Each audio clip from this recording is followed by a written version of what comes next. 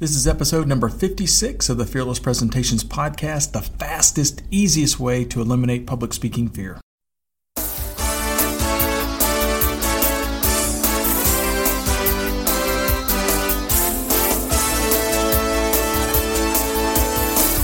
Want to absolutely eliminate public speaking fear? This podcast is the answer. Here's the guy who literally wrote the book on Fearless Presentations, Doug Stannard.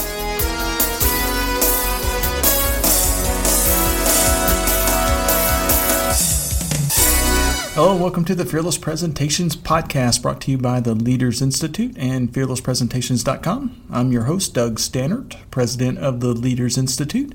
And this is the podcast that really helps people just like you get rid of public speaking fear and increase your success by increasing your confidence when you communicate. This is episode number 56, and in this episode, we're going to spend a little time discussing some of those presentations habits that a lot of people do to feel more comfortable when they speak, but these things actually cause more nervousness. So I would highly suggest that you avoid these habits at all costs if you want to feel more comfortable or confident as a speaker. This podcast is brought to you by fearlesspresentations.com. If you have questions or comments, visit the show notes on fearlesspresentations.com. There should be a link to the show notes in the podcast description. And if you don't have access to the podcast description on your service, then just go to fearlesspresentations.com, type in the word 7 presentation habits that actually cause fear, and put that anywhere in the search bar on any of the pages on Fearless Presentations, and it'll take you right to this podcast. On each of the podcast note pages, we give a ton of additional detail about the subjects that we cover. And there's also a little area in the bottom of the page for comments or questions. So you can also tweet me at FPClass. So that's at the at symbol, and then FP for Fearless Presentations class, at FPClass. Also check out the Fearless Presentations channel on YouTube for additional free tips. We've got lots of cool stuff going out on that all the time. We've got classes coming up in Denver, Minneapolis, Milwaukee, Charlotte, San Francisco, Baltimore, Houston, Las Vegas. In the middle of November, we also have classes in Dublin, Ireland, and London, England. And then the next few weeks, we've got classes coming up in Tampa, Phoenix, Detroit, Atlanta, Indianapolis, Seattle, and New York. So all that is before the end of the year. So go to fearlesspresentations.com to register for a class, because we only allow a maximum of 10 people per class in each one. So once a class fills up, we have to close the registration. So let's get on with today's podcast. So welcome back. So on this session, we're going to cover 7 presentation habits that actually cause you to become a more nervous speaker. And I know we cover a lot of topics on the Fearless Presentations podcast and on webinars and that kind of thing. And I wanted to get back to just a few of the basic things that people ask us about. When folks kind of find out that I'm a public speaking coach, they say, oh my gosh, I get so nervous speaking in front of a group. What are some things that I can do to reduce my nervousness? And one of the things I always kind of start with is I usually ask people, well, what are you doing now? Because sometimes the things that you're doing now that you're doing to help reduce your public speaking fear will actually cause more public speaking fear. So let's kind of get right into this. These are 7 things that you might be doing right now that will actually cause more public speaking fear if you're doing them. So a lot of times folks will kind of use these as crutches to make themselves feel more comfortable, but in reality, they can actually make you feel more nervous. So these are the 7 things, and I'm going to cover them just very quickly in an outline, and then we'll go back and cover each one in a little bit more detail. So first thing that people do that can actually cause more nervousness is writing your presentation word for word. And which once we kind of explain a little bit, I'll kind of show you why that's a really, really, really bad idea. Another mistake that people will sometimes make is that they design their PowerPoint slideshow or other visual aids, but most of the time in today's world, it's going to be PowerPoint, but they design that first. They design that before they actually figure out what they're going to say. Thirdly, people will rely on notes. So we think we're going to feel more comfortable if we have notes that we can rely on. In reality, that can be a big, big, big mistake. Asking criticism or asking for critiques from friends or coworkers, a lot of times they will tell you, ways that you can improve, but that can actually make us feel more nervous in a lot of situations. Practicing alone, practicing in front of a mirror, or worse, the sixth one is videoing, videotaping or making a video of your presentation and then reviewing it all by yourself. And then finally, there's a psychological term called cognitive dissonance, which we'll kind of explain. So let's go through these one at one. So if you eliminate these bad public speaking habits, you'll reduce your stage fright pretty dramatically.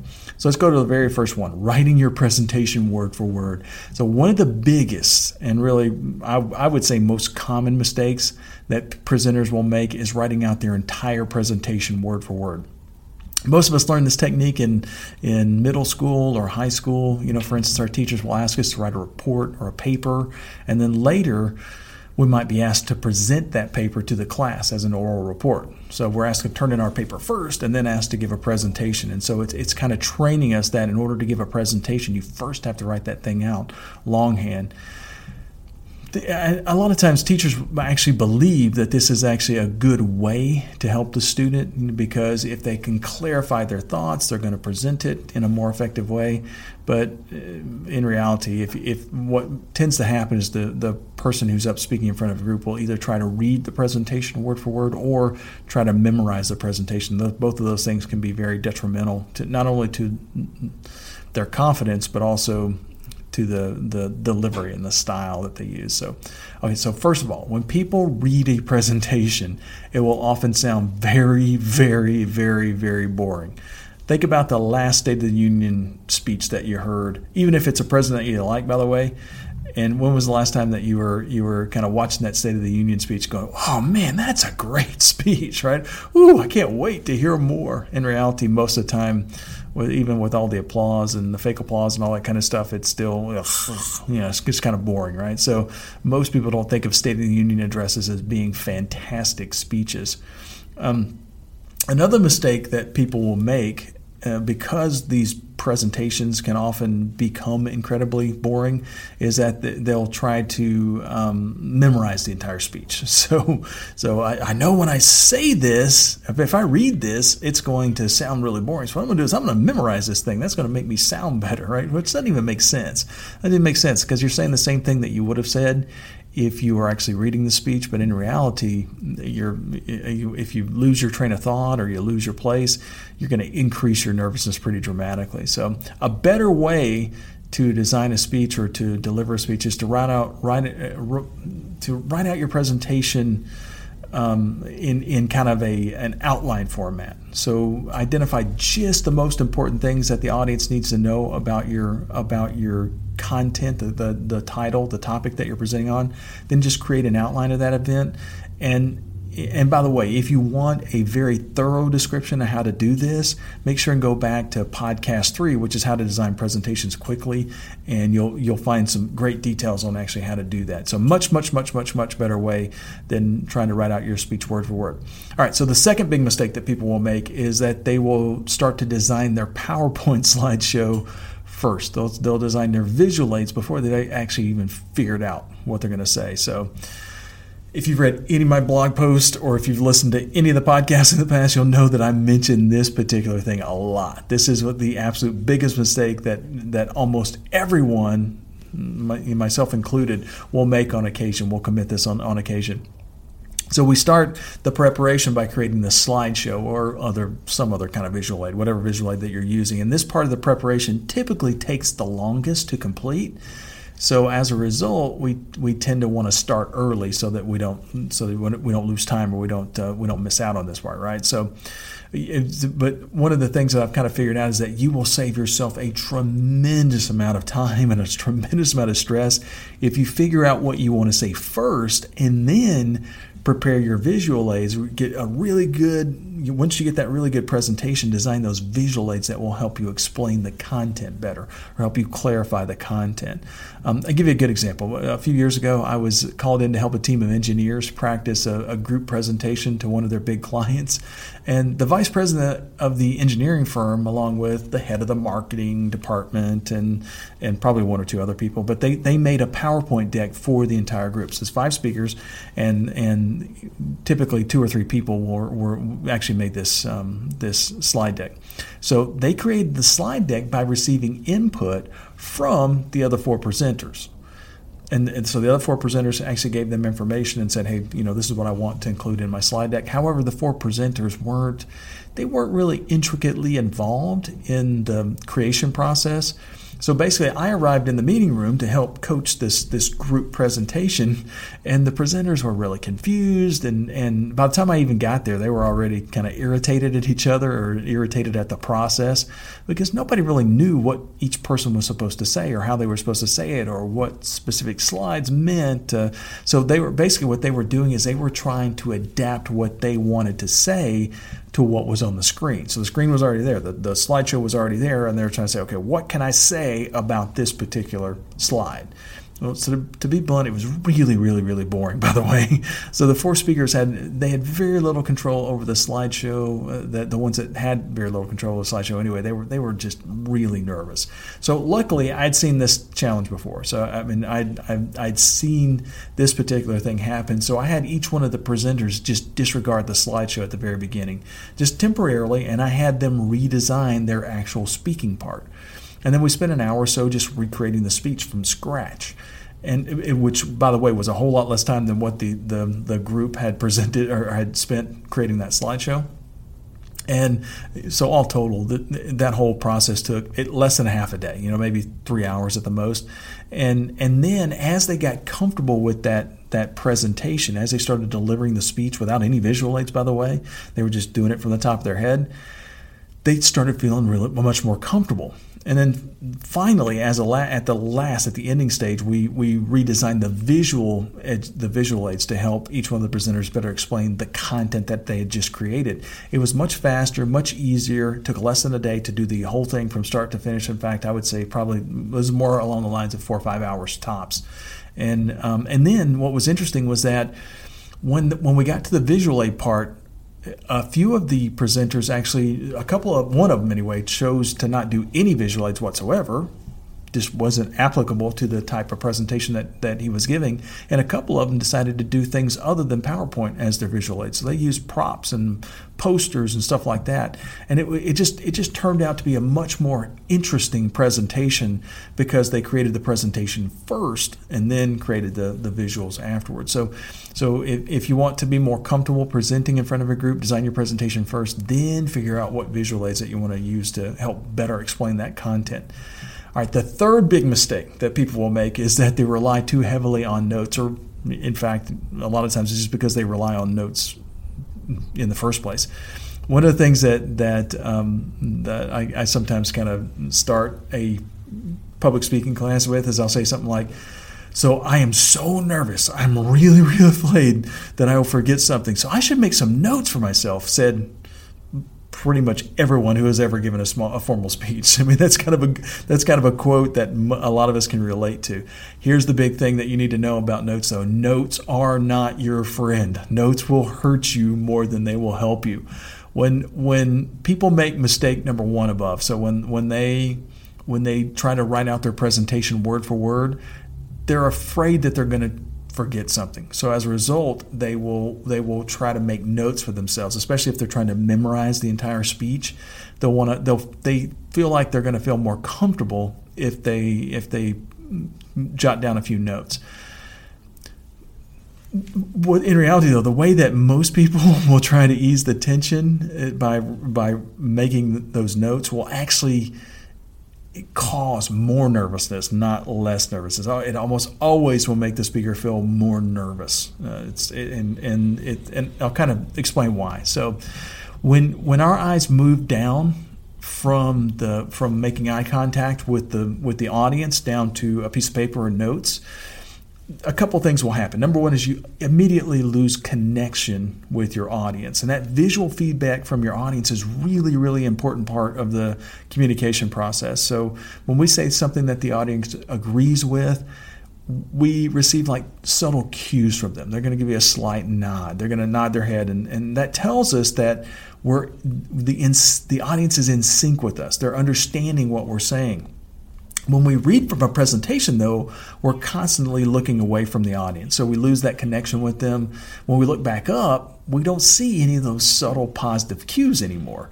And in fact, that lack of comfort will slowly, or in a lot of cases, quickly grow. So since we're not getting those subtle positive cues, where there's more of a disconnect with the audience, all of a sudden we start to feel a little bit more uncomfortable, which makes us want to rely back down to our notes. And now the audience is looking at the top of our head, and then when we feel like we can make contact with the eye contact with the audience again, we kind of look up. So and that happens over and over and over again. And the more of that discomfort that we feel, the more likely we are going to keep referring back to our notes over and over and over again, because that's where we feel more comfortable.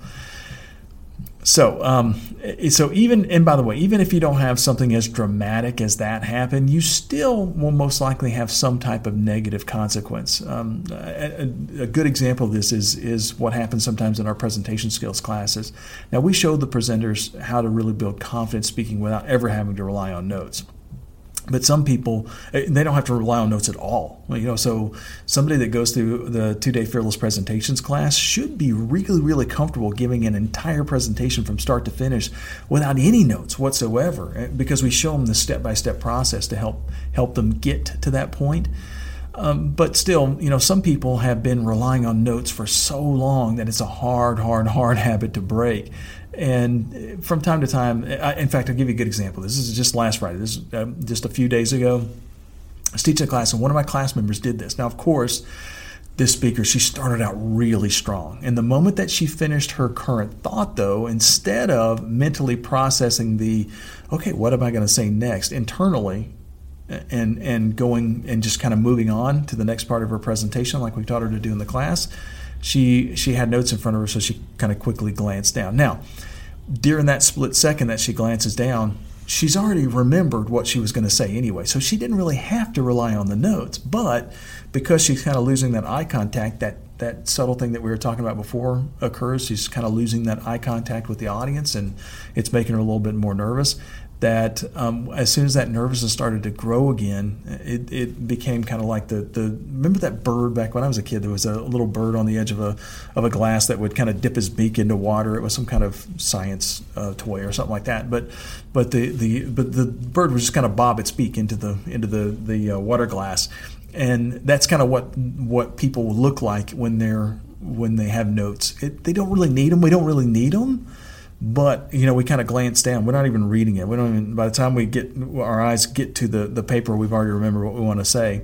And so it's constantly, we're creating that constant disconnect with the audience, though. And even though it's not huge, it just makes the presentation much harder. So the good news is that if you just design your presentation better and design a little bit better visual aids, you don't need notes. In fact, just follow some of the instructions that we're giving you on the podcast and in our presentation skills classes and on the blog posts that we do.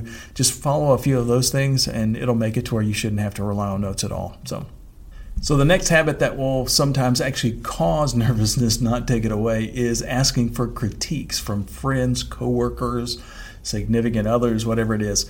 One of the things I like to say in class is just about everything you've ever learned about public speaking is wrong. And the first time I ever said that to a public speaking class, I really felt nervous about how the group was really going to react to it. It was kind of a spur of the moment type thing, but I knew it was accurate, but I didn't know really how the audience was going to react. I was afraid that they were going to see me as being arrogant. Oh, so you're the expert and everybody else is wrong, right? Well, as a matter of fact, yeah.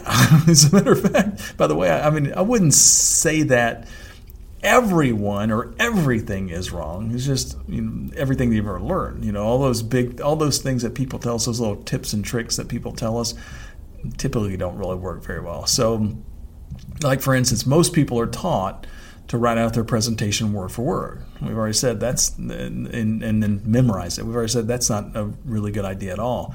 Most people are taught that a slideshow should be used as the speech itself, not a visual aid for the speech. Some people are taught to really slow down their delivery. They're taught to practice over and over and over and over again in front of a mirror or something like that. All of those things they're challenged. They're going to create more nervousness. They're going to create more challenges for us. And so the thought process of doing the exact opposite of what most people do when they prepare typically will make you a much better speaker than what you might expect anyway. So when we ask well-meaning friends, coworkers, significant others for feedback, they're often going to give us advice that doesn't actually work. So they'll actually give us advice like some of these things that we talked about that just doesn't work. And in fact, if you ask two people for advice, you might actually get contradictory advice from each one of them. Each person that is out there that becomes a speaker or that speaks on occasion anyway has specific strengths in communication, and then every speaker has weaknesses as well. So your strengths and your coworkers' strengths they may be a little different. So the things that you're really good at and the things that your coworkers are really good at may be different. So your weaknesses may be different as well. So a good example is this: was what if a really high energy, enthusiastic presenter is trying to coach somebody that's more low key and detailed. So if I'm the low key, detail oriented type person, and I ask my coworker who is high energy and enthusiastic, hey, what do I need to do to become a better speaker? They're going to say, man, you got to kick it up a notch. You got to have some more enthusiasm, man, some energy. Cut out on some of those details. So basically, it would be taking away the thing that I'm really good at and replacing it with my biggest weakness, and that usually is a really bad idea. And that's one of the reasons why people come to our public speaking classes, the 2-day public speaking classes, is because what our instructors do is something that's a little bit different. We help people identify what they're really good at, what their strengths are, and help them extenuate or maximize that strength, right? And then also reduce the weaknesses along the way. And it typically works pretty well. So take advice from other people with a grain of salt. Sometimes they're going to give you advice that may not be the most effective for you. All right, the next big habit that can be really detrimental, so you can be very careful about this one, is practicing alone. So remember that you are your own worst critic. So when you practice alone, especially if you're in front of a mirror, you're going to nitpick every single thing that you do wrong. You're going to be overly critical of yourself. And in addition, when you practice alone, you're not going to get any of the feedback from the audience to tell you how well that you're communicating. So a better way to practice is to practice with a friend or a coworker. So this is where people go, whoa, Doug, wait a minute. You just said that friends and coworkers are terrible coaches. So now you want us to practice with them? Okay, yes, the verbal feedback that friends and coworkers give us can have a negative result. So if somebody says, hey, you need to do this, or gives you tips, you got to realize that your coworkers and your friends most of the time are not going to be professional speakers. They don't do this for a living. So sometimes the advice that they give you may actually backfire on you. However, the visual feedback that you get from them is vital to understanding how well that you're communicating. So when I say visual feedback, when we communicate with someone and they nod their head as we speak, basically we're getting a visual cue that we have communicated effectively. So when we say something that is confusing, the opposite will happen. We'll see that on the face of the listener. They'll go, give you that weird kind of face. So those visual cues actually allows us to make appropriate adjustments to our speech. So, by the way, and if when you see that, you'll make that adjustment, and when you get up in front of the group for real, you'll remember that, okay, this is how I said it before, and it worked out really well. These are some things I said that were confusing, so I'm going to clarify that a little bit better. You just don't make those adjustments when you're practicing by yourself, because when you hear yourself speak, you think you're very clear. So it's kind of like practicing a bad golf swing alone. If you go out and practice a bad golf swing over and over and over again. The old saying is that practice makes perfect, but that isn't really true. Practice makes permanent. So if you practice a bad golf swing over and over and over again, you're going to get really, really good at a bad golf swing. And if you practice a presentation alone, you're going to get really, really good at delivering a bad presentation. Or at least there's a potential for that anyway. So it's better to practice once or twice with at least one person listening to you, and you'll be able to make the appropriate adjustments to the presentation to increase your communication somewhat. All right, so the next to last thing that we're going to cover, the next to last tip is one that can be very devastating, so be very careful about this one as well. So in addition to practicing by yourself, one of the worst things that you can do is make a video of you presenting that presentation and then reviewing it all by yourself. Remember, you're your own worst critic, so if you video your presentation, you will take everything that we just talked about in the previous couple of minutes about practicing alone in front of a mirror, and you're going to intensify it exponentially. So many of my competitors believe that watching yourself on video is really a key to better presentations. However, I found the exact opposite to be true. Remember, everything they ever learned about public speaking is wrong. This is one of those things. When most people see themselves on video, they're often more critical than even when they practice alone, because we see visual proof now that we stink at this thing, right? So it can be very challenging. And I'll give you an example. When I was a kid, we used to actually have cassette recorders. It tells you how old I am. I'm an old guy. So cassette players, we could record. I remember my brother and I would record songs off of the radio so that we wouldn't have to buy them from the record store. And so we thought that it would be fun to pretend to be disc jockeys in between the songs. And I remember hearing my voice for the first time, hearing myself as the pretend disc jockey and thinking, oh my God, who's that little girl speaking? So my voice when I heard it on the tape was totally different from what I heard in my head. And you'll likely do the same most likely anyway, have a negative reaction when you watch yourself on video. So be very careful about that. Now, we do use some videotape feedback or video feedback in the Fearless Presentations classes. However, our instructors are trained to point out that the things that we're doing right or that the speakers are doing right. So our instructors are constantly pointing out what a class member is doing well throughout that entire video review. So when you review your videos alone, you don't get that positive feedback. So just like in the previous tip, basically you want to practice once or twice with at least one person live and stay away from video feedback unless you have a trained professional coach helping you kind of see the positive. All right, the last one is one that we're going to spend a little bit more time on because this is the one that is the most challenging to defeat, and it's what psychologists call cognitive dissonance. Now, this one it's not as common as any of the earlier ones that we've talked about, but it can be the absolute most devastating to a person's confidence. Cognitive dissonance, by the way, is when a speaker has a success in front of a group, at least in public speaking anyway. It's where that speaker has a success in front of a group, but then believes that it was actually a failure. Or it was only a success because blank occurred, right? Or whatever. So it's basically disregarding that success that we have and actually in our head thinking of it as being a failure. Now, I came across a great article in Psychology Today, and it was called Steps to Overcome Public Speaking Anxiety. And by the way, if you go to the show notes on fearlesspresentations.com, if you're listening to this anytime close to the release date, you can basically just go to fearlesspresentations.com, and on every one of the web pages in the sidebar, it'll give you the most recent blog post.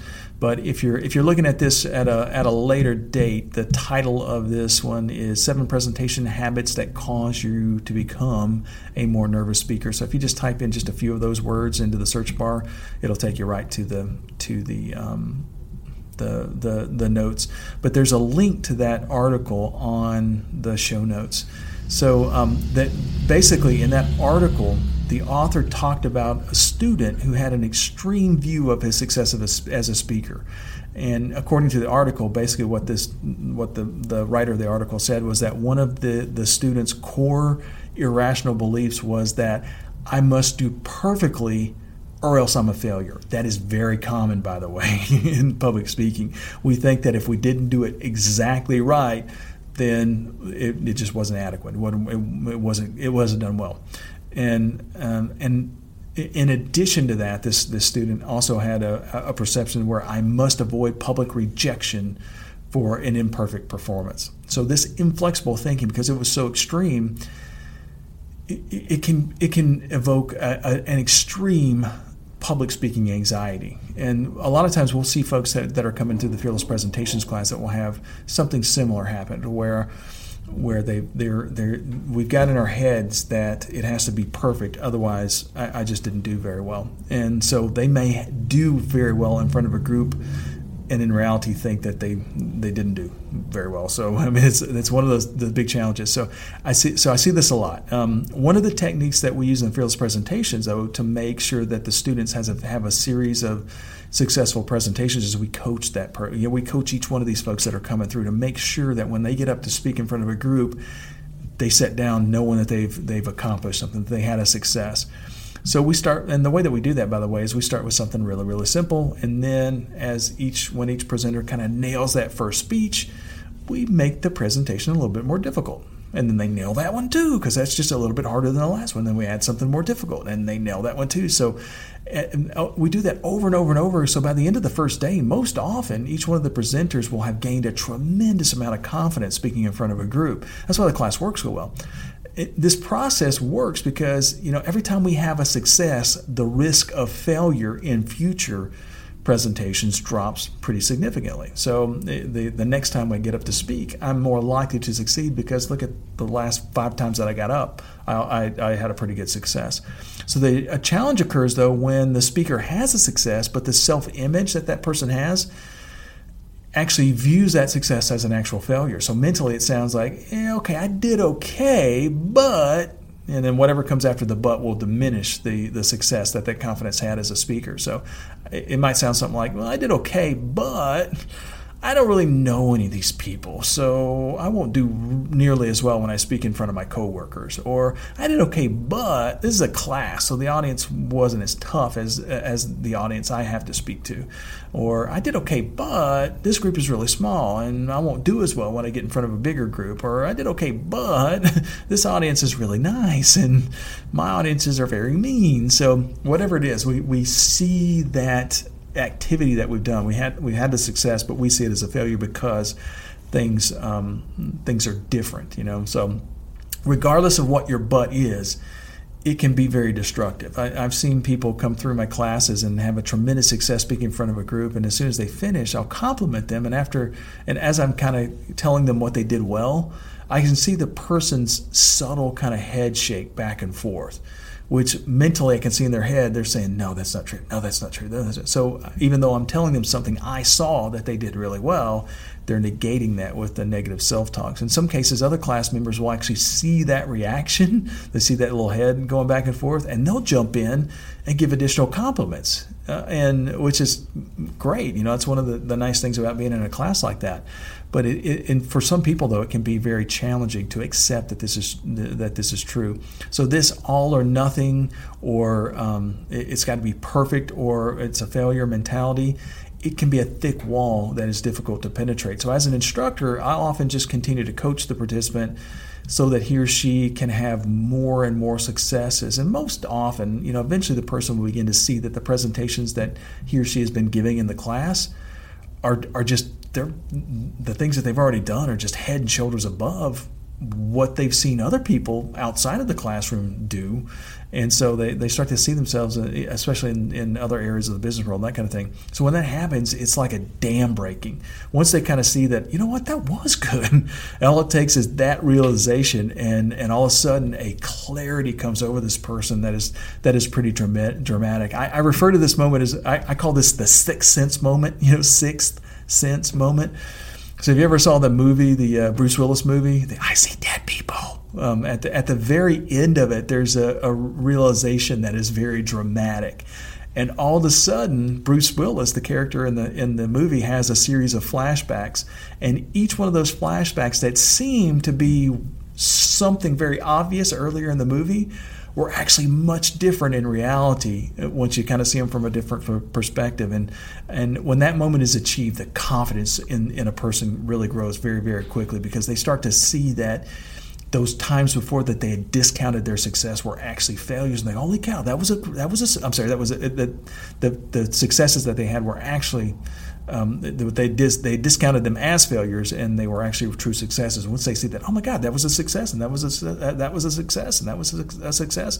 So when you see that happening, when I see that happening as a coach or as a presentation trainer, that means the world to us. That's one of those things that are really, really beneficial to us and to the class members. So if you think that you're experiencing any type of form, even if it's a minor form of cognitive dissonance, then I would really encourage you to register for one of our 2-day Fearless Presentations classes. You can do that on fearlesspresentations.com, because this kind of thing can be very difficult to overcome without some type of outside help. So if you find yourself falling into any of these traps, there is help. There's a few things that you can do. The first thing that you can do, which is simple and easy, if you go to fearlesspresentations.com, go to the podcast notes. At the very bottom, there's a link that will take you to a free handout. It's got some details in a very summary kind of format of these 7 things and a key tip on how to avoid that. You can also subscribe to the podcast. And so the more that you're listening on a consistent basis to the stuff that we're talking about on the Fearless Presentations podcast, the easier it is to overcome some of these things and to create new habits, replace these old habits with new habits. But absolutely the best way to fix these challenges significantly and to reduce public speaking fear is to attend one of our Fearless Presentations classes. And you can do that by just going to fearlesspresentations.com. So make sure to do one of those things, if not all of them. And if you do, you're going to help reduce that nervousness pretty dramatically. So we'll see you next week on the Fearless Presentations podcast.